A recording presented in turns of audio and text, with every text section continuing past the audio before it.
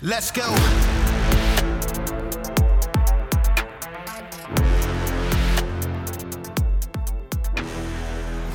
Welcome to Citizen. We have a very special guest today, Chadwick Moore. You wrote a book about our dear friend Tucker Carlson. He's a character, that guy. But tell me about before we get into that one, tell me about your history a little bit, because you've written for a variety of different publications and different topics and stuff. So tell me how you got into this. Yeah, I mean, I've always been a print guy, magazines and newspapers, spent some time in book publishing too. And I was always working in liberal media, but I wasn't like political guy. I had my views, but I never let them known. I was mainly doing features, investigative stories, human interest, things like that. And then in early 2017, February 2017, I got so sick of watching all my colleagues in liberal media, completely lose their minds over President Trump, that I came out of the closet as a conservative in a piece I wrote for the New York Post, which in turn got me, fired from all my jobs and canceled and lost all your friends. You know how they are. You know the usual story. And but that was the first time I got connected with Tucker Carlson, because his team invited me on his show. And they do have the best production team in the business. Everybody, his two producers that work over there, they're just great. I love those people. Yeah. They're wonderful and the highest performing team of producers in cable news history. So then I was a regular on his show. I moved on to more liberating, free thinking magazines and newspapers since then. And then, weirdly, I was a guest on the last episode of Tucker Carlson Tonight, which is April 21st, which of course we didn't know would be the last episode. But we'd been working on this book since early spring 2022, so well over a year. And just so happened it was coming out right as the show was taken off the air. The news that shocked all of us, and we pushed the publication back a little bit, updated the book, got to interview Tucker a few more times since that happened, and make sure everything was up to date and timely also. Any plans to go on his new Twitter show or X? What the fuck's it called? X. His X show? His X videos? I would sounds a little dirty. Yeah, shit. Yeah, for sure. I'd love to. Now he's certainly probably doesn't have time for small fish like me right now. He's doing, Trump and Devin Archer and presidential candidates. And I just read, not confirmed by him, that he's trying to get a Putin interview, which would be pretty interesting, if that's true. Well, yeah, what the story with that was that he had a Putin interview lined up before the war started, and Fox News shut it down. Yeah, and the NSA was spying on it. Well, that's they're spying on all of us all the time. They're spying on all of us, yeah. Somebody told him they were reading his emails and text messages about it, yeah. Incredible. Jesus Christ. Well, I mean, I guess he's not negotiating with the guy. Did anybody investigate Sean Penn for talking to El Chapo? Yeah, right. I don't think they did, actually. No. All right. I mean, Putin's kind of a dick. Not kind of. He is a dick, but Chapo pretty much a dick as well. I feel like those guys are on par with one another. Right, yeah. Well, I mean, I guess my perspective is, why wouldn't you want to have an interview with Putin? Wouldn't you want to hear what he has to say? I mean, this man, he's like banned from Western media. Whether you hate him, I don't think there's anyone in this country who particularly likes him. But shouldn't we be hearing that perspective? The Russian people obviously really like him. 140 million people who really like President Vladimir Putin. I think it'd be interesting to understand why. And if Russia is your enemy, wouldn't you want to understand him better? Sure, yeah. I mean, I tell people that all the time. Just because you don't like someone's solution to a problem doesn't mean there isn't a problem there, right? And if you don't have to give them the benefit of the doubt. You don't have to agree with them or anything. Just try to understand where people are coming from, because there is some underlying truth to what they're doing. Always, no matter how fucked up their actions are, there's always some underlying cause that has some kind of truth in it. And it's one of the themes of this show. People bitch and moan about their rights all the time and blah, blah, blah, and how things are going. And they are content to sit around and wait for somebody else to secure their rights for them. You know what I mean? Instead of, doing it themselves, which is the entry fee for being a citizen. That's what it costs. There's no literal fee, but the entry fee is to do your fucking job. You know what I mean? So it's like, if you can get to those root causes, if you can bypass the politics and the opinion and, the over and under reaction and the spin and get to the facts, you can solve that problem. And as somebody that thinks conservatively minded, I guess, I think it's a very good way of keeping government small, right? Because you take that power out of their hands. When the government shows up, if there are no hands out wanting something, they don't have any power there. You know what I mean? That's kind of the thing that we've lost is people who want small government, right? There aren't a whole lot of politicians who think that way anymore. Oh yeah, of course not. I mean, they're self-sustaining creatures who have to keep that both sides I going. mean, Of who can you course, I think think of that's other than right. Thomas Massey, maybe, who's actively trying to shrink the federal government? I can't think of anybody. Right. Yeah. Yeah. Yeah. Yeah. Exactly. And I don't even know what that would take. I Mm, mean, I don't know how Trump tried to, or if he can during his second term, if he were to get one. But there's a lot of forces against that, of course. yeah. I mean, what do you think about that? Do you think that the president has the authority to shut down an executive branch, like a division I don't. or I mean, an like if he could agency? like shut down the Department of Education Mm, or the EPA or something like that. It's a great question. I guess I don't know. Legally, does he? I'm not like a political scholar. I'm that not I sure. I don't know a lot of people know. have been talking about that, but I Yeah. don't know if there's ever been a president who actually did shrink the size of government while they were there, despite as many who talk about that. Mm. I mean, I guess you can just kind of cut funding. You could just kill it in that way, maybe. But of course, you're battling up against Congress. Well, sure, yeah, but I mean, in that sense, you can definitely defund things from the executive. So you can, unless there is a specific congressional mandate for where particular funds have to go, you can just freeze all the funds, and you know, good luck doing anything that way, which is pretty much what the left did to all of our cities in policing over the last couple of years. Great. We live in the dumbest period in human history, I think. I really do believe that. You're a journalist. You've been writing print for a long time. I want to get into some questions I had for you. One is, before we get into the specifics of the books and stuff, how is it being a print writer these days in the digital age? Are you on Substack and shit trying to keep your own IP and brand, or are you still working, here and there for other companies? I'm a contributing editor at The Spectator. That's mainly where I write. Still occasionally pop up in the New York Post. I should have something this coming weekend there. That's mainly where I live. I've kind of resisted Substack. I Mm, mean, I'm not against it. I guess I would, but I guess maybe I'm kind of old school in that way. Like I like having a masthead, and I like working mm, with editors, and maybe I am totally out of touch where that's concerned. But I think there is a certain power in that, and I appreciate that process of having people looking over you and making sure that you dot your T's and cross your I's and that your facts are right. I kind of respect that. I used to respect that when I worked for a lot of liberal places before they went totally insane. mm, I used to write for the New York Times, and I kind of really appreciated, at the time, not so much anymore at all, but the kind of oversight that the writers had to make mm. sure can't get sued or that you're getting things correct. Sure, yeah. But that I've watched in those places. Of course, they're laying off staff left and right. I don't even think the New York Times has copy editors anymore. And the level at which they've just become complete political propaganda Mm. machines. Not that they probably ever weren't, but it's just so much more apparent now. Yeah, it's weird how little effort is being made to hide this stuff anymore. I think we've Oh we've yeah. we've crossed the Rubicon now. It's like it's very daring and in your face, which is pretty interesting. Yeah, I think I kind of agree with you. I think decentralization is really good for a lot of things. For currency and markets, it's really good for privacy. It's really good for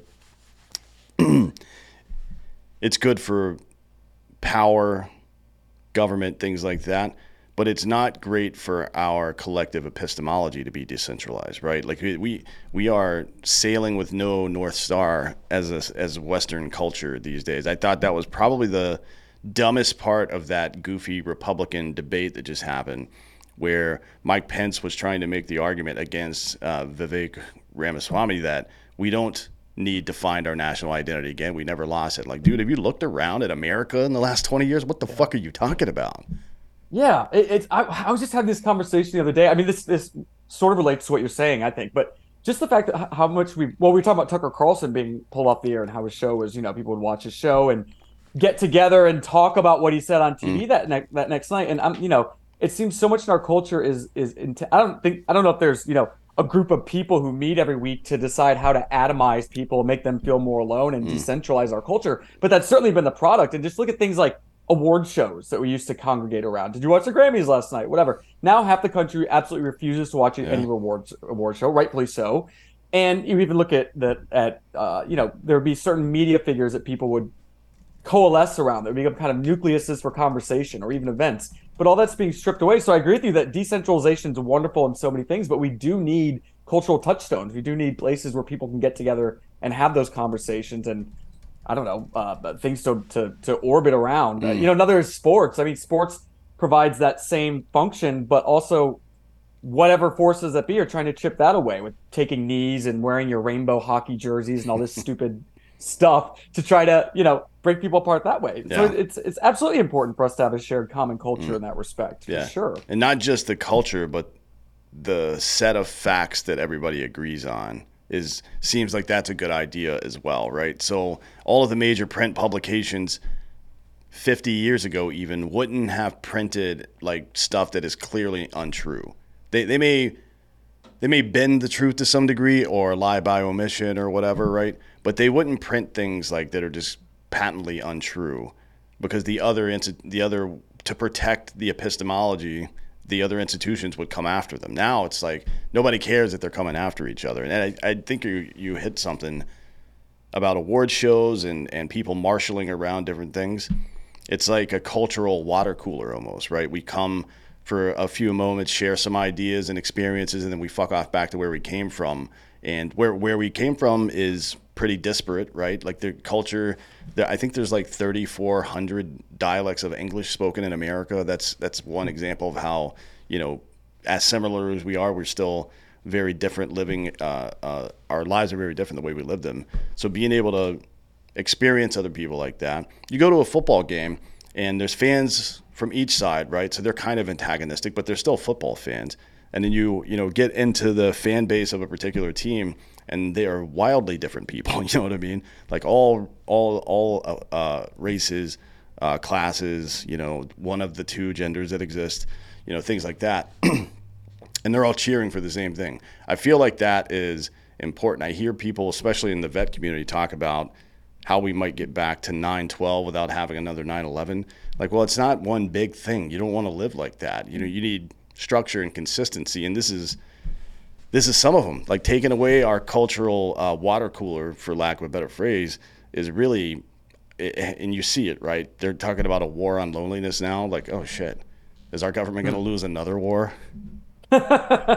Right. Yeah. It seems like a lot of people in power thought that Ukraine would be that 9/12 moment, but it didn't happen, and even actually just divided us even further. Did they really think that? I mean, that's right. I know that everybody in that position in foreign policy, that's probably the second dumbest thing I heard at the Republican debates was all the people on stage that did have foreign policy experience touting that like they haven't fucking ruined everything that they've done so far. You know what I mean? It's like, oh, you've never fought a fire before. I'm like, all the buildings you went to burned down, buddy. Like, you suck at your job. I don't know if I would put that on my resume. But yeah, what do you think about that? I think that's how completely stupid and blinded they are. I think probably a lot of conservatives, like not conservatives, neocon establishment types. I mean, I could just see that being their thinking. Okay, we're going to get together with the left and we're going to support this war because everyone hates Russia, right? It's the scariest place, most evil country in the world. So, of course, after we've had this 4 years of absolute division and being at each other's throats, now we have this cause we can rally behind, and it's anti-Putin and it's defending these poor, peaceful Ukrainians, the most divine and wonderful people on earth, and absolutely no corruption whatsoever. They're basically God on earth. These people, we need to defend them from everything wrong. The birthplace of democracy, but it didn't happen, and I think that probably shocked a lot of conservative leaders who are absolutely completely out of touch with the base and probably still don't understand Trump's popularity. I mean, aside from whatever kickbacks they're getting out of it, I could see them thinking that would have that effect, but of course it didn't. That's like, it's wildly naive, I think, based on the temperature of the country right now, that people would have supported that. I am confident that you are right, but I wonder if there was ever a moment, even after the fact, where like, you know what, maybe this was not a great idea, or are they just like so pathological about being, because I've heard people in Congress describe their role to me. A certain representative, U.S. representative, stated that, well, we're not representatives of the will of the people, we're trustees of the public will, which means you agree to vote for me, and then I represent you the way I see best in Congress. Like, nope, it's the word representative is literally in your name, buddy. It's right there at the front too, so you don't miss it. But I do, they are pretty delusional, but I do wonder if there every now and again somebody's not just like, come on, man, are we really doing this? Like, I can't pretend anymore. Well, it's got to be also generational, and I think that it's the younger members of Congress, at least on the right, who are, you look at these older people, they've grown up with the evil empire their entire lives, and the foreign policy establishment just absolutely hates Russia for God knows however many other any reasons. And I don't think there's, I mean, it seems to me that I don't know, when going back to Tucker Carlson, when people ask, if what ideologically was it about him that got him pulled off the air? Because it was ideological, obviously. There's many things, January 6th, Big Pharma, ESG, but the one I come around to is Ukraine. I'm like, I think that there's just so much money and interest in that. And he was the only voice in mainstream media that was pushing back against that. And had the cojones to actually call Zelensky a thug in a tracksuit, there's so much money in that. BlackRock and State Street Capital, the largest weapons manufacturers in the U.S. BlackRock owns 10% of News Corp. State Street owns Dominion Voting Systems. So I think that was one of the biggest things. I think that's such a third rail for the foreign policy establishment. They absolutely need tension with Russia at all times. Yeah, and State Street and BlackRock are already talking about getting, international gov contracts to rebuild Ukraine. Like, come on, man. Like, talk about vertical integration. Holy shit. Like, you start the war, you fucking give them the weapons for the war, and then you rebuild after the goddamn war. Jesus, man. You're in every part of it now.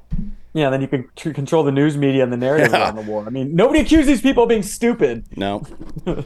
No, and it's like you see stuff like this happening in open air, right? They're not trying to hide. They literally, State Street and BlackRock were literally on the news talking about how they want to fucking, and they come at it from that angle, like, oh yeah, we're going to do what we can to help those people and rebuild their country. It's like, and you're doing that pro bono then? Like, oh, no. Sorry, we only manage 14 trillion in assets. We can't afford that. What are you talking about? Right, but exactly. They just do it right out in the open. It's like, I don't know what this means. You know what I mean? It's like, if you think about it in terms of an employee at work who's disaffected and their behavior just you can clearly tell they're giving less fucks every single day, and being more honest about what they think because they don't care about the outcome. It kind of feels like that. It feels like they feel so secure in their power that there's nothing could ever happen to stop this. So we're just going to do what the fuck we want. You know what I mean? Like today we find out that that Burisma, that Hunter and Devin Archer had a meeting with John Kerry, right? And then 3 weeks later, that prosecutor gets fired in Ukraine to get Burisma off the hook. I mean, and then like in the months after that, they literally accuse their political opponent, Trump, of doing what they were doing. I mean, how does that work? I've worked in politics a little bit. I've worked in media quite a bit. How does that work exactly? Like, hey, you know what we're going to do? We're going to do this fucked up shit, and then we're going to immediately accuse our opponent of having done it, and then just roll with it from there and see what happens. Is that a game plan that you've seen before in like human history? I don't think I've seen that before. Well, it's straight out of Rules for Radicals. Zelensky, Zelensky. Straight out of the book, Rules for Radicals.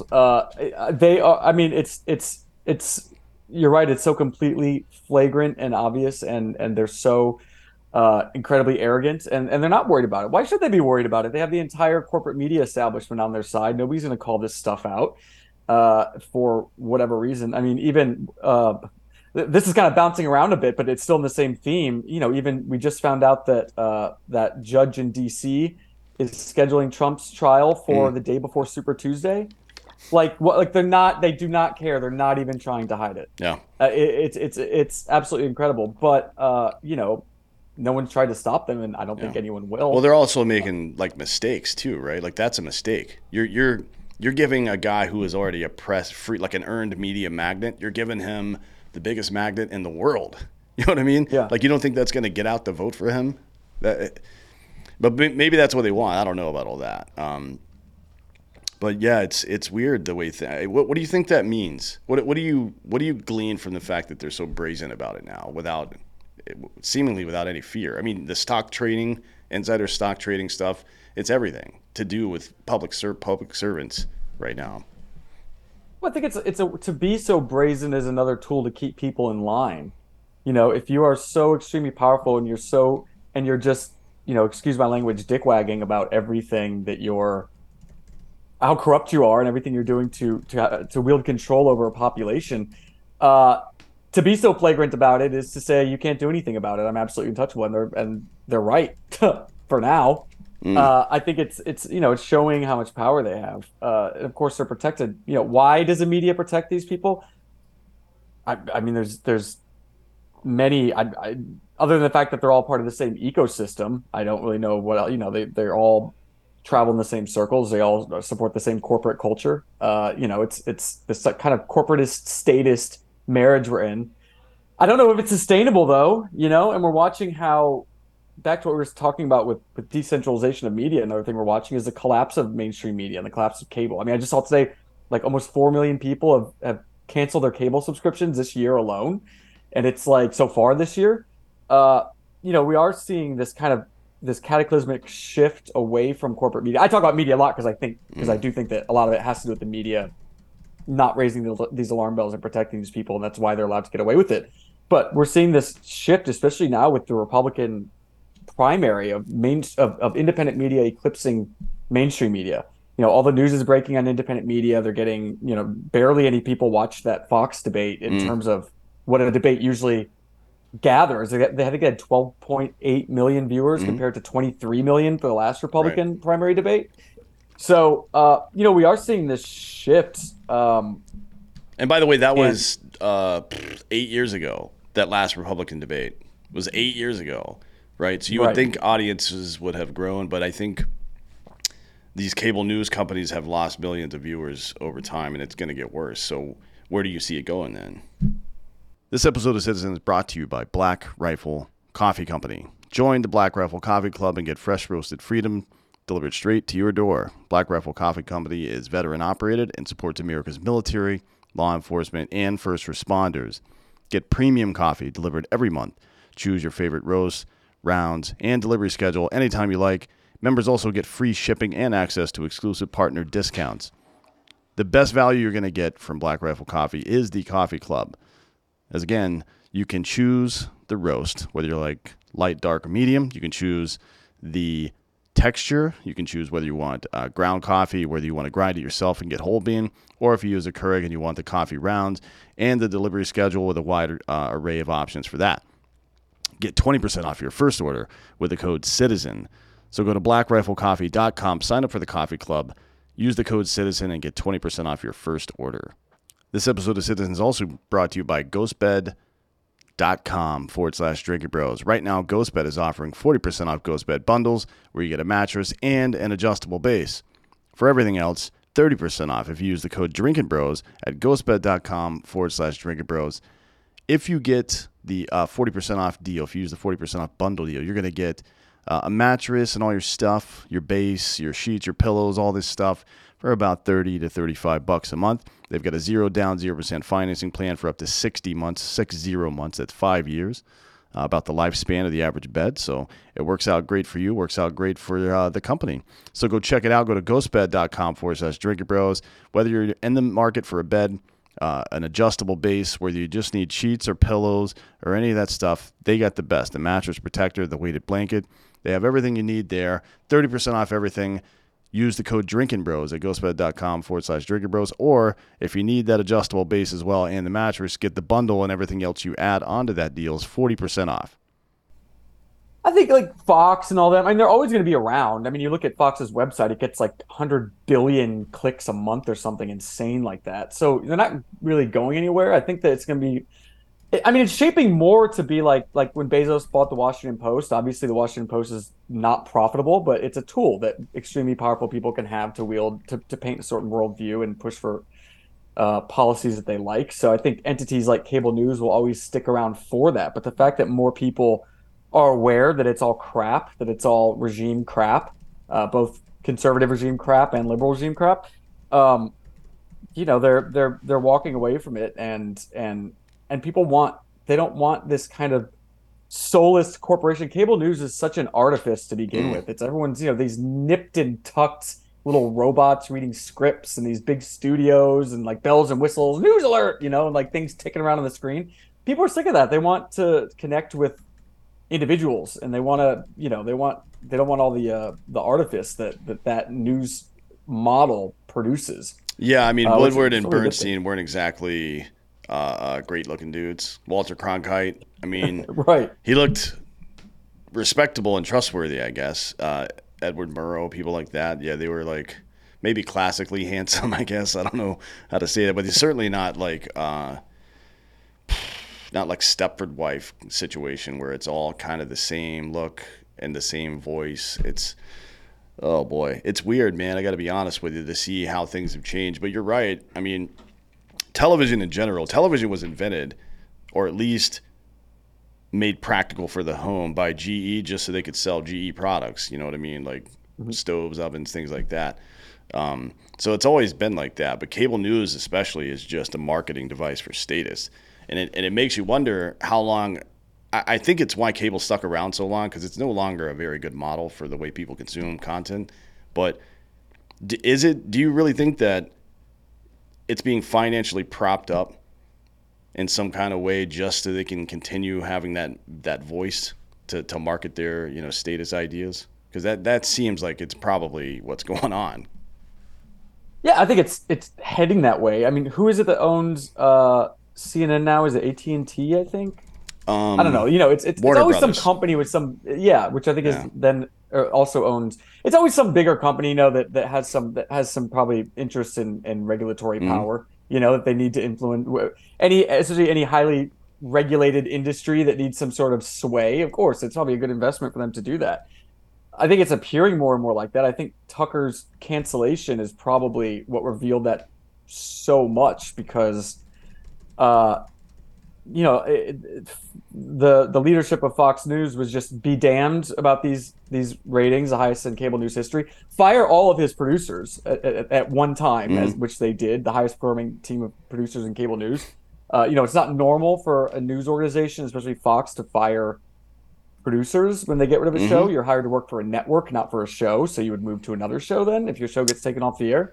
So it Yeah. was completely ideological. That's almost inarguable at this point. And they realized that there's probably more money to be made elsewhere and maybe other divisions of people who have controlling interest in the company.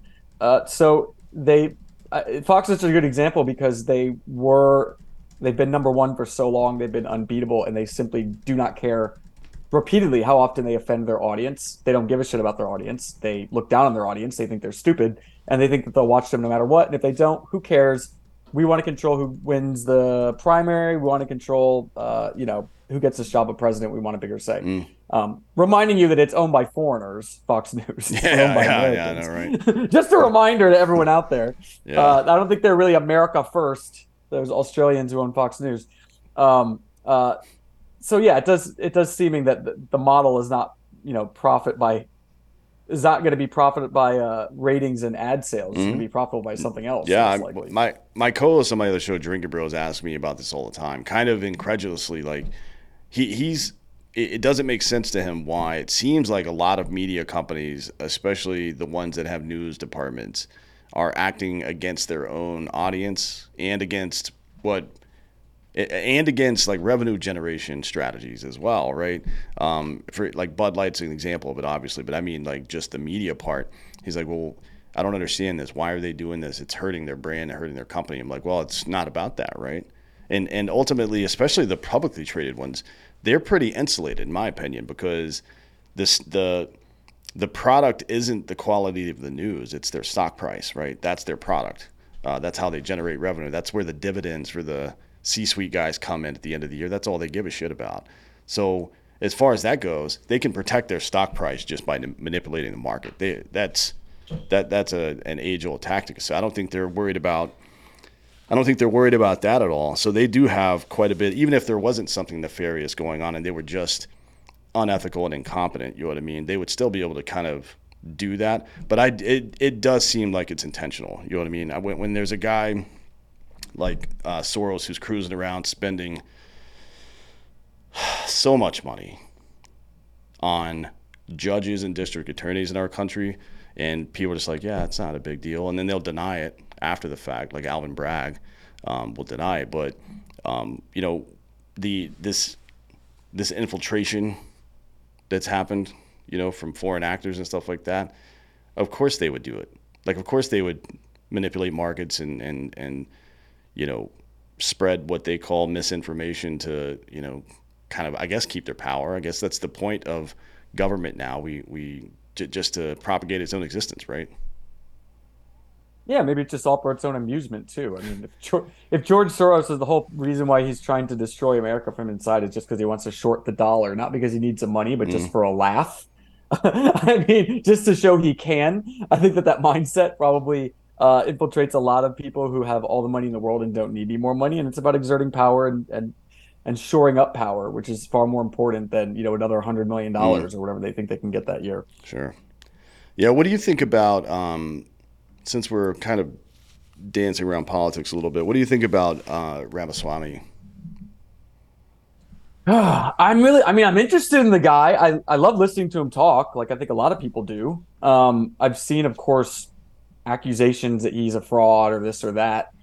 I haven't really seen like the evidence for that, except for maybe like some excerpts from his book, for his 2021 book, I think, where he was maybe saying some things about January 6th that didn't seem quite right to me.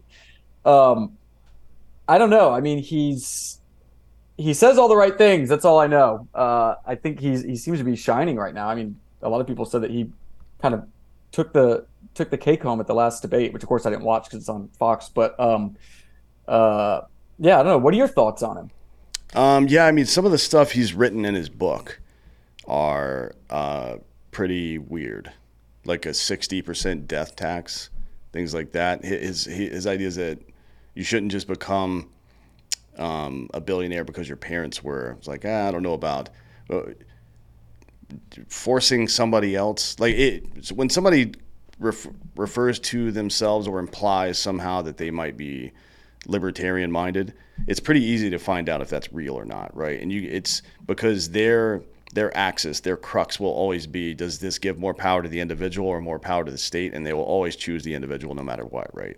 And I see that pop up time and time again in his talking, where it's it's not neocon, it's not nation building. Which, by the way, I don't if you remember in 2000, George Bush was on the campaign trail campaigning against nation building.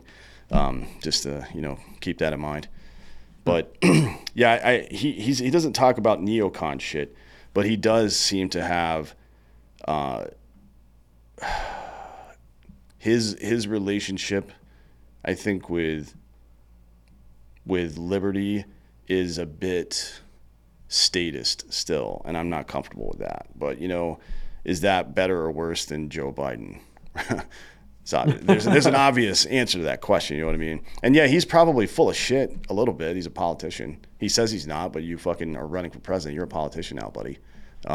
Right. So I don't know. I mean, I give people the benefit of the doubt, for the most part. But it's except for when it's politicians. Then I just assume they're always lying, which is the safer bet. But I have wondered. I've seen a couple of people on Twitter put together little mini profiles on him and some weird stuff he said, but um, I don't know. I don't know, to be honest. Time will tell. It'll be interesting to see if I think the most likely scenario is that he becomes Trump's Veep candidate, or because I don't think DeSantis would accept it because there's too much tumultuous shit going on between them, and I don't think any of the other candidates would really help him. But we'll see. But it'll be interesting to see them in a room talking together, to see how they communicate. You know what I mean? Because what I would really hope for, I don't mind Trump being president. His policies were pretty effective, right? I mean, he's a dick, but I don't care about that. I didn't hire him to be a nice guy. I want him to be the fucking president of the United States. But I do. He is kind of a classic old school New York liberal, right? So there needs to be somebody, not fucking Mike Pence for sure, because he doesn't even understand the Constitution, but somebody that, you know, does understand the Constitution and continuously pulls Trump to the right, not like the alt or far right that people describe now. Just keep government small. Like, hey, maybe let's not add $8 trillion to the debt in this next 4 years like you did last time. You know what I mean? Stuff like that. So, but I don't know if, do you get the sense from Ramaswamy that he thinks that way? Because some of the stuff he said, I don't really get that from him. I guess no. I mean, I guess the only sort of specifics I've really heard him talk about foreign policy and trade. He was about, semiconductor manufacturing in Taiwan. I think was the last thing I was really thinking, like, that he seemed to really know what was going on and sort of helping build back America's manufacturing base, which I think is wonderful. That's great. That's why I really liked Trump in 2016, because he spoke of those same things. Yep. I don't know if Ramaswamy, I don't really see him as VP, maybe like chief of staff or something, maybe some down the line. You know what I mean? I don't know if he would be that, but you'll certainly notice that neither him nor Tim Scott has ever attacked Trump. In fact, they really actively defend him almost in kind of a surrogate sort of way. So they're obviously clued in. Not only is that good politics, because that's what the voters want to see, but strategically wise, if he's planning on, going ahead. I don't know if any of those people who were on the debate stage are going to be VP material. I guess maybe Tim Scott or Vivek would be the closest, but Scott's so boring, man. I just don't. I mean, and look, you don't necessarily want your vice president to be exciting either, right? That's not, because you're getting constantly upstaged, and Trump does have a bit of an ego, so I think he doesn't want that. So yeah, maybe you may be right about that. I mean, the other thing is the Trump administration in particular, not Republicans so much, but Trump has seen crazy returns in voting from the black community, and it wouldn't be the dumbest thing to have a black dude as your VP, but I'm not sure Tim Scott is a needle mover for the black community, to be honest. I mean, he doesn't scream street cred, because he talks about being a virgin and shit. I'm not sure if that's going to fly. Right. Yeah. I think you're right about that for sure. We'll see, I guess. But yeah, he's an interesting guy. I think, to be honest, he seems like the kind of guy that's still kind of coming into his own and figuring out who he is and what he wants to be. I think he's really smart. He's a good speaker. I can't tell if he's full of shit or not yet, but we'll see in time. I'm sure to some degree he is, but we'll see. But he's not afraid of controversy. He's not afraid to fucking, talk to people and have them rebut him. He is a little dodgy when it comes to stuff he's said in the past. He'll be like, well, I didn't say that. I'm like, no, kind of did, a little bit. So just clarify. But, I think that's all part of the maturing process. Being a public figure being a smart guy and your group of friends is way different than being a smart guy as a public figure, because your dumb friends might forget some shit you said 4 years ago, but the internet's forever, buddy. Right. Yeah, for sure. Yeah. I mean, how old is he? He's like in his mid 30s, isn't he? I mean, I think he's 38. Along. Yeah, so he's really young. Yeah. Yeah. So we'll see. I mean, I think he's got some potential for sure, and regardless of how full of shit he may or may not be about certain things, you can't say he's worse than anybody that's serving in Congress or the Senate or the White House right now. What about these Trump indictments, man? I mean, do you think that this is like a critical moment in American history, or is we're gonna look back on this in 10 years and be like, that was dumb, comical kind of situation, like it was stupid, but not like it fractured our country permanently kind of situation?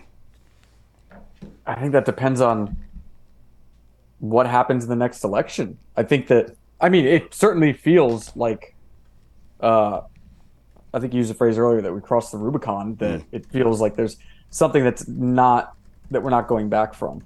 I don't believe that if Trump were to win were to be elected next time, I Mm. don't know if he would go on a revenge tour. You know, I would like him to. I don't know if he'd be able to. Number one, because I think What do he'd you mean still by have. revenge tour? Oh, just start arresting all the people that fucked with him this time. Start locking. Hey, maybe go after Hillary. Go back to the emails. Maybe go after the Bidens. Maybe look into these prosecutors. Any dirty thing he could do that the Democrats are doing to him and his supporters. Any amount of treatment that anyone locked up for J6 got, give it to lefty treatment, lefty protesters, whatever. I don't know if he'd actually do that. I don't really think he's nasty in that Mm. way. That maybe I kind of wish he was a little more because of the treatment he's received. And aside from that, I don't think he'd be able to maneuver Washington in that way. I think he'd still encounter the same swamp that is completely against him. They realize it's a temporary job, only be there 4 years. They're not going to align themselves with him. They're not going to do his bidding. They're not going to help him out. So, if Trump got into office and went on this revenge tour and started locking up people for silly things like they're targeting him for, then we have a different scenario than if he wins and just decides to be the bigger man, which I don't necessarily advocate for being the bigger man in this Mm. situation, but um, I think that's really going to determine it. Yeah. And if he doesn't win, all the charges are probably just going to disappear Mm. because this is only about election interference in one way or another. It's only about interfering in the election because they want to dissuade people from voting for him Mm. or because they really want him to become the candidate. And so they're doing this to drum up the base, the left being, because they think he's easy to beat. And if it's the latter, it certainly worked on me. It's made me, very emotional about supporting this man and feeling like we have to get behind him. Mm. Um, I mean, it's clear the left is doing this because he's running for president, but I just don't know what their intent is and the level to which it's coordinated. Let me run my conspiracy. It's not really a conspiracy Yeah, theory. let's hear it. But my theory is that I don't think in terms of left or right that much because I think that's kind of a canard, to be honest. It's maybe fucking 40 years ago, but that's just not how the world works anymore. But I do think the aristocracy wants Trump to win the presidency to swing that pendulum back far to the other side. I mean, if you just, the harder you swing the thing, the longer it continues swinging and the more drastically. And I think there is some concerted effort to what we spoke about before, just to inject division and chaos into Western culture. And I think that would be a good way to do it. To your other point, Trump probably only has the political capital to go after like the establishment, after agencies and shut some of them down or curtail their power, or the people that were fucking with him. I don't know that he could do both in 4 years. That would be a lot. So I do wonder which one he'll choose. Hopefully, there's a couple people that belong in prison. Like the Bidens belong in prison. It seems like Yeah. not for keeping boxes of printer paper and next to his Corvette, by the way, for actual crimes. But what do you think about that theory that the aristocracy or the powers that be, whomever, just want the pendulum to keep swinging back and forth? Because I think if we were kind of centrist not too long ago, right? And like Bill Clinton's last term, we were pretty centrist as a country. Everybody was pretty much on the same page until his whole thing, But we're not even close to it. And it took one generation to just completely fracture all of American politics. I would agree with you that if there were so no, I could totally see this interest in having it keep swinging, but I would even say one reason for that is okay, well, you can't keep going so far. You still have to have the illusion of fairness and the illusion Mm. of democracy. So you let one guy win, then the other guy win, and the other guy win, and the other guy win, so that people don't feel like they're completely oppressed. In the meantime, if people are at each other's throats and fighting about transgender pronouns all day long, and then of course you're free to continue doing whatever it is that makes you money. And getting back to our earlier conversation about those industries.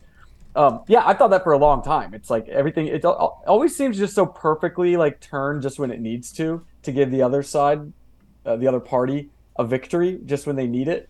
Mm. That if there was something that was sort of managing that, I think one reason maybe might not necessarily be to drive us into civil war, but to keep, both sides at each other's throats so that Sure. they're focused on that, Yeah. Yeah, and I don't think it has to be like people. You spell this out for somebody, and their brain immediately goes to some like dark room with poor lighting, and then everybody's twisting their mustache, like, "Oh, we're gonna Right. get these plebs." I think it's just like the classic aristocratic wink and a nod, like the good old boy system. Like, hey, we're gonna act in it. Wouldn't it be good if we did X, Y, and Z? And who cares about the fallout of that? I think that it's probably way closer to that than it is some even Davos closed door meeting about. Now Yeah. again, they do talk about some crazy ass shit in public. There, like you're not going to own anything and you're going to be happy. Uh, it's like, all right, cool, man. Well, that doesn't sound very good. Right. Yeah. Yeah. Yeah. For sure. It's. I mean, with all those things, it's we can talk about. Yeah. It's almost like I don't think there's like a weekly call with the Davos set to figure out how they can control the world, Sure. but it's almost like a conspiracy of like-minded instincts. It's almost like, I mean, when you're talking about any of these things, so many of these people come from the same universe and world that they don't even need to be a part of some secret society that eats placentas and decides who's going to win the next election or whatever the case may be. Yeah, yeah, we'll see. We'll definitely see about that. Now let's talk about your what's the name of it? Damn it, I just lost it. The book that you wrote before this one. Sorry. Oh, it's called "So You've Been Sent to Yeah, Diversity Training." yeah. Tell me, Yeah. tell me about this. I've actually got it somewhere. I think it's at my house because somebody sent it to me as a gift, but I haven't read it yet. It's in my list. Oh, awesome. But tell me about this because it sounds like it's going to be both angering and enjoyable for me to some degree. I wanted to make it fun because I'm a big fan of mocking the left at every turn because they really really hate that. You are Mm, not supposed to laugh at them. But also, I just wanted to I wanted to talk to workers from across the country and across the economy, just with the simple premise, like, what's going on with your DEI training. And I sort of formed a book around that. So I, spoke to police officers, I spoke to guys on oil rigs, which is my favorite chapter. Secretaries, IT managers, retail workers. Just with that simple question of like, what kind of DEI training did you have to go through? mm. Focused mostly on the private sector. And I put their stories into there, and also had a lot of fun with it, and going into a little bit of the history of DEI, where it comes from, who the big knights of the industry are, these DEI superstars who get paid six figures to show up and talk about how white people are evil. How babies are Uh, racist? Yeah. and your babies are racist. Absolutely, it begins before kindergarten when you're still in your Pampers. Hmm. Yeah, so it's a fun little book. Came out I think last year, last Yeah, it was about a last year year. ago. Yeah, yeah. Yeah, and my first book. So yeah, it's a pretty enjoyable read. Good. I'm looking forward. I'm going to take that on the airplane with me soon, then, and just so people can hear me laugh. Awesome. Now let's get to your next book, your latest book, and it's just called Tucker, right? That's right. Yeah. Aptly Um, named because it's about Tucker Carlson. and it's about Tucker Carlson. It's the Tucker Carlson biography. Mm. And Yeah, he, totally opened up his life and his world to me, and let Did you me. live in his basement like Johnny Depp and Hunter Thompson? No, I did sleep in one of his child's bedrooms. The child was not there; they're grown up and out Yeah, of the yeah, house. yeah. But I did sleep in the pink bedroom, and for one of the visits when I was spending time with him. It was like a lot of like hanging out with Tucker in the morning, and he's sitting around in his boxer shorts, Mm. drinking coffee, and we're just shooting the shit for like the next 3 hours, and getting it all on tape, and getting to know his wife Susie, who's one of the most wonderful people Mm. ever, and his dad Dick. Yeah, so I wanted to. I really, I knew that there was something special about Tucker. I don't think there's many, if any, cable news hosts that you'd actually want to read a biography about. They tend to be not very interesting people and kind of jerks. But I knew that Tucker was different, and yeah, I really wanted to tell a three-dimensional story of this human being. He's really smart, really interesting, really, really well-rounded. His interests are varied and fascinating, and he's just a really unique person, and I really wanted to sort of paint that portrait and tell a story about this guy who's he was so polarizing, and you have people who are either think he's the antichrist and the most evil person who ever lived, and on the other side you have people who think he's a god and the greatest thing to ever happen to America. And I really wanted to just tell the story of this person, and get into who he is and what motivates him, where he Mm. came from. So that's sort of how the book came to be. Yeah, it's real. I guess it's just a sign of the political times these days. But people assume because somebody has, you know, different political views than they do, then somehow it's a bad person, maybe, or something like that. I don't know. Or maybe that's a way you insulate yourself from critical thinking, just to, well, that's a bad guy, so I don't need to think about that idea he just said. I'm sure there's some part of that that's in there, but he's I've heard him called a lot of things like rude and hateful. I'm like, no, man. He's like the nicest guy I've ever met in my life. Yeah. Yeah, somebody questioning you doesn't make them a dick. You know what I Right. mean? Like you're not entitled to not be to have your facts and motives questioned. That's just how it is in life, dude. It's literal violence if you question my truth, actually. My truth. Yeah, he's I mean, because when you do get to know him and when you actually like understand what he believes, Mm, there's he's a civil libertarian at heart. He's a live and mm, let live guy. He's very spiritual. He loves nature. He's not like a point scoring, politician. He's much more concerned in the bigger questions of spirituality, family, morality, beauty than he is in Republican versus Democrat. And I think another reason why the left hates him so much is he holds a mirror up to who they once were, and mm. of course, absolutely not anymore. He's anti-corporatist, he's anti-war, anti-nation building, he's very pro-free speech. He's all these things that the left would still like people to believe that they're. Well, I don't even know if they do want people to believe that anymore. When I was growing up, that's what the left was representative of. Certainly not anymore, and I don't think they're even trying to hide it Mm. anymore. And I think that he embarrasses the hell out of them because they don't want to admit that. A staple of his audience, as I discovered, was disaffected liberals, former Democrats, and it was also a staple on his show. Whenever someone sort of left the Democrat Party, they always had a place on his show, Mm. and that sort of he was very much this figurehead for that transition in American politics. As you said, that left and right don't really make sense anymore, Yeah. and we shouldn't, he's very much the figurehead for that in mainstream media. Of course, that stuff is all over the internet. It's Sure. on shows Yeah. like Yeah. yours, it's Yeah. everywhere. But in mainstream media, it's still Democrat, Republican. Mm. And he blurred that line in a way that most people understood and connected with. Which is interesting because earlier in his career he was on Crossfire, where he specifically was there to represent the conservative viewpoint, right? But Yeah. almost as soon as that show was over, he evolved quite a bit, I would say. And I don't know if evolves the right way. He was just not playing a character anymore. He was just being himself, you know. But I agree with it. He's definitely. I would say if you had to get granular, maybe like a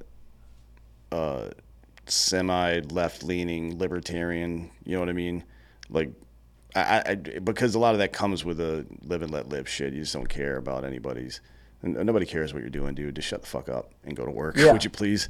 Yeah. But yeah, you think he was taken down because of Ukraine, right? Or Well, do you think the I asked Dominion thing him had something to do with that as well? I asked him directly, and he at the time didn't think it was Ukraine, but could have been. Mm, He was very much said that the Murdochs actually directly approached him, and when he was coming under a lot of fire with Ukraine, and they're very pro Zelensky, pro war mm, people, obviously, and he's not. And he said that they said to him, "We're happy to disagree. We're not going to tell you what you can and cannot say." And he was always very grateful for that. Now, that's not to say that maybe they weren't being honest, but that's what he relayed to me. Um, it came 6 days after Dominion. What my sources told me was that it was a part of the settlement with Dominion, but Dominion has, of course, denied this. Fox has denied this. Dominion has, sent me angry letters to shut up and don't say that. mm, But that's just what my sources told me, so that's all I can say. And other people have reported that as well. But what's clear is that the timing of Dominion was whether or not it was exactly a condition. It was certainly Fox was using that as an opportunity to get rid of him. Certainly, it benefited them because it got everyone in line. Everyone mm. at Fox now is very much a company man. Nobody's stepping off what they're supposed to do. They're all very terrified. They're not going to get out of line now after they got rid of Tucker Carlson. Looking at you, Greg Gutfeld. So that is, certainly the timing was there for that. And yeah, at this point, you can't argue that it wasn't ideological. I don't think. And and Fox has not really recovered. I mean, if they sort of look at themselves as, um, they didn't. They sort of failed to understand that Tucker Carlson was a political movement, not just a talk show host, and they didn't realize that millions of people had cable subscriptions, were tuning in just for him. Yeah. Fox looks at itself as like, we're the brand, we're what's matter. The reason why a show is successful is because it's the 8 o'clock show at Fox. It's not because it's him. But what they're finding out now is that he was propping up the entire primetime lineup and probably the entire network, and maybe even cable in general, artificially extending its life and relevance. Yeah. That might be the same mistake the RNC and Republicans in Congress made about Trump as well. He's not just a candidate. He's like, this is a movement. It's a populist political movement from the right. Exactly. The all of the internal dissent. I mean, I get it. The neocons have made a lot of fucking money, man, on wars, on me and my buddies going to fight stupid, pointless fucking wars for them. So they're not going to give that shit up. That's not going to happen. Yeah, for sure. What's something you learned about Tucker that you didn't know before, or something that you learned that surprised you, other than the fact that he likes to say the word cunt a lot? He does like to say the word cunt a lot. It's better Which than I fuck, do too. I enjoy it, yeah. Well, it's a great word. How can you not like the word cunt? I don't know. Yeah. Just not. He called it the break glass in case of emergency word. Yeah, well, I feel like right there when you need it. Yeah. Working for what's effectively an Australian company, he should get away with it, right? Jesus Christ. I mean, right? Exactly. It's like saying, heck over there. Yeah. So one thing, well, I kind of knew this, but I didn't really I didn't know it I didn't understand the details of it as much of the time as I do now after writing about it. But I think one thing people don't really know about him is the story of his mother, who she was this California heiress who, this kind of spoiled rich kid. His dad was an orphan. His dad is kind of a rags to pull himself up by the bootstraps kind of guy. But his mother abandoned her family when Tucker was 6 years old. He never saw her again since he was 6 years old. She wanted to be kind of art world hippie. And she died in 2011 of cancer without him ever seeing her again. But I talked to people who knew her. I interviewed a bunch of people who knew her that kind of around that art world scene, and got to talk to Tucker's wife about her, and Tucker himself and his father about, how that affected him, and or how it may or may not have affected Tucker and who he was. But his childhood is like really interesting and really, really fascinating. And the fact that his father Dick was sort of a single parent who had no rules for those kids. He was driving to school when he was 13. So it was just kind of like interesting, like freewheeling childhood that certainly shaped who he's become today. But yeah, I think that past is something people don't really know much about. That was really interesting to dive into. I do hear even from friends of ours that, like, I mean, he seems like the kind of kid that grew up rich. You know what I mean? But it was actually kind of a tumultuous upbringing. Yeah. And his dad was like a local TV news anchor. Yeah. He wasn't like a billionaire, you know? So Tucker certainly has that impression that he grew up with a silver spoon in his mouth, but not really. I mean, they were comfortable, but they grew up eating at Denny's and McDonald's like every night of the week, I think they probably get that from his father later remarried another heiress, but of the Swanson food, who I got to meet, Patricia. Yeah. That makes you wonder about his dad and what's going on with him. You know what I mean? This guy's got some game, apparently. He's got some game. He can pick these rich California women for sure. He should do a master class on that. I'll stop watching Tucker and just put that exactly. on Twitter. That's really good. For sure. What's one more thing from the book that you think is something that people should really know to get them to go buy this thing? Because I think I'm going to read it. I've read the first couple of chapters, but I'm going to read the rest of it. We've got a trip to Florida this weekend, so I'll be doing it then. But what's one more elevator pitch for this thing? I want people to read it. Oh, excellent. Oh man, there's so much in there. I've him talking about Trump extensively, and has really, really funny stories about having dinners with Trump. I'll just say the one line that is fun is that he never wears socks or deodorant. He loves the Grateful Dead, and he hasn't eaten a vegetable since he was in high school. and he's a staunch supporter of nicotine in all its I know forms. that he's got Zens on him at all time. Not All times, no yeah, free yeah. ads for Zen. You can use any nicotine product you want, but Right, right, but yeah, yeah. he's you said he hasn't eaten a vegetable since high school. Yeah, the exception is iceberg lettuce, which he does not consider a vegetable, just a vessel for bacon and blue cheese. Man, if you didn't like Tucker Carlson before, you have to. You Right. have to And now. the man looks youthful as hell, so he's doing something right. Oh He's yeah, 54 and yeah. still got that same baby Yeah, face. he does. He does. Well, look, man, this is really interesting. I enjoyed the conversation today. It's good for you for being out. I mean, as a conservative, not whatever, but also, you know, do whatever you want in your life because this is fucking America. That's right. Also, really glad that there are more journalists who are kind of breaking away from that bullshit. I like that some people are staying in corporate media as well. Like, I mean, you got to fight. Somebody's got to fight.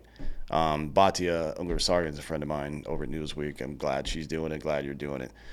This book looks really funny. Not funny, really fun.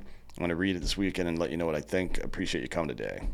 Oh, I appreciate it, man. Thank Yes, you very sir. much. Yeah, and you all go out and buy the book as well. It's called Tucker by Chadwick Moore. Buy it. And thank you all for watching. This has been Citizen.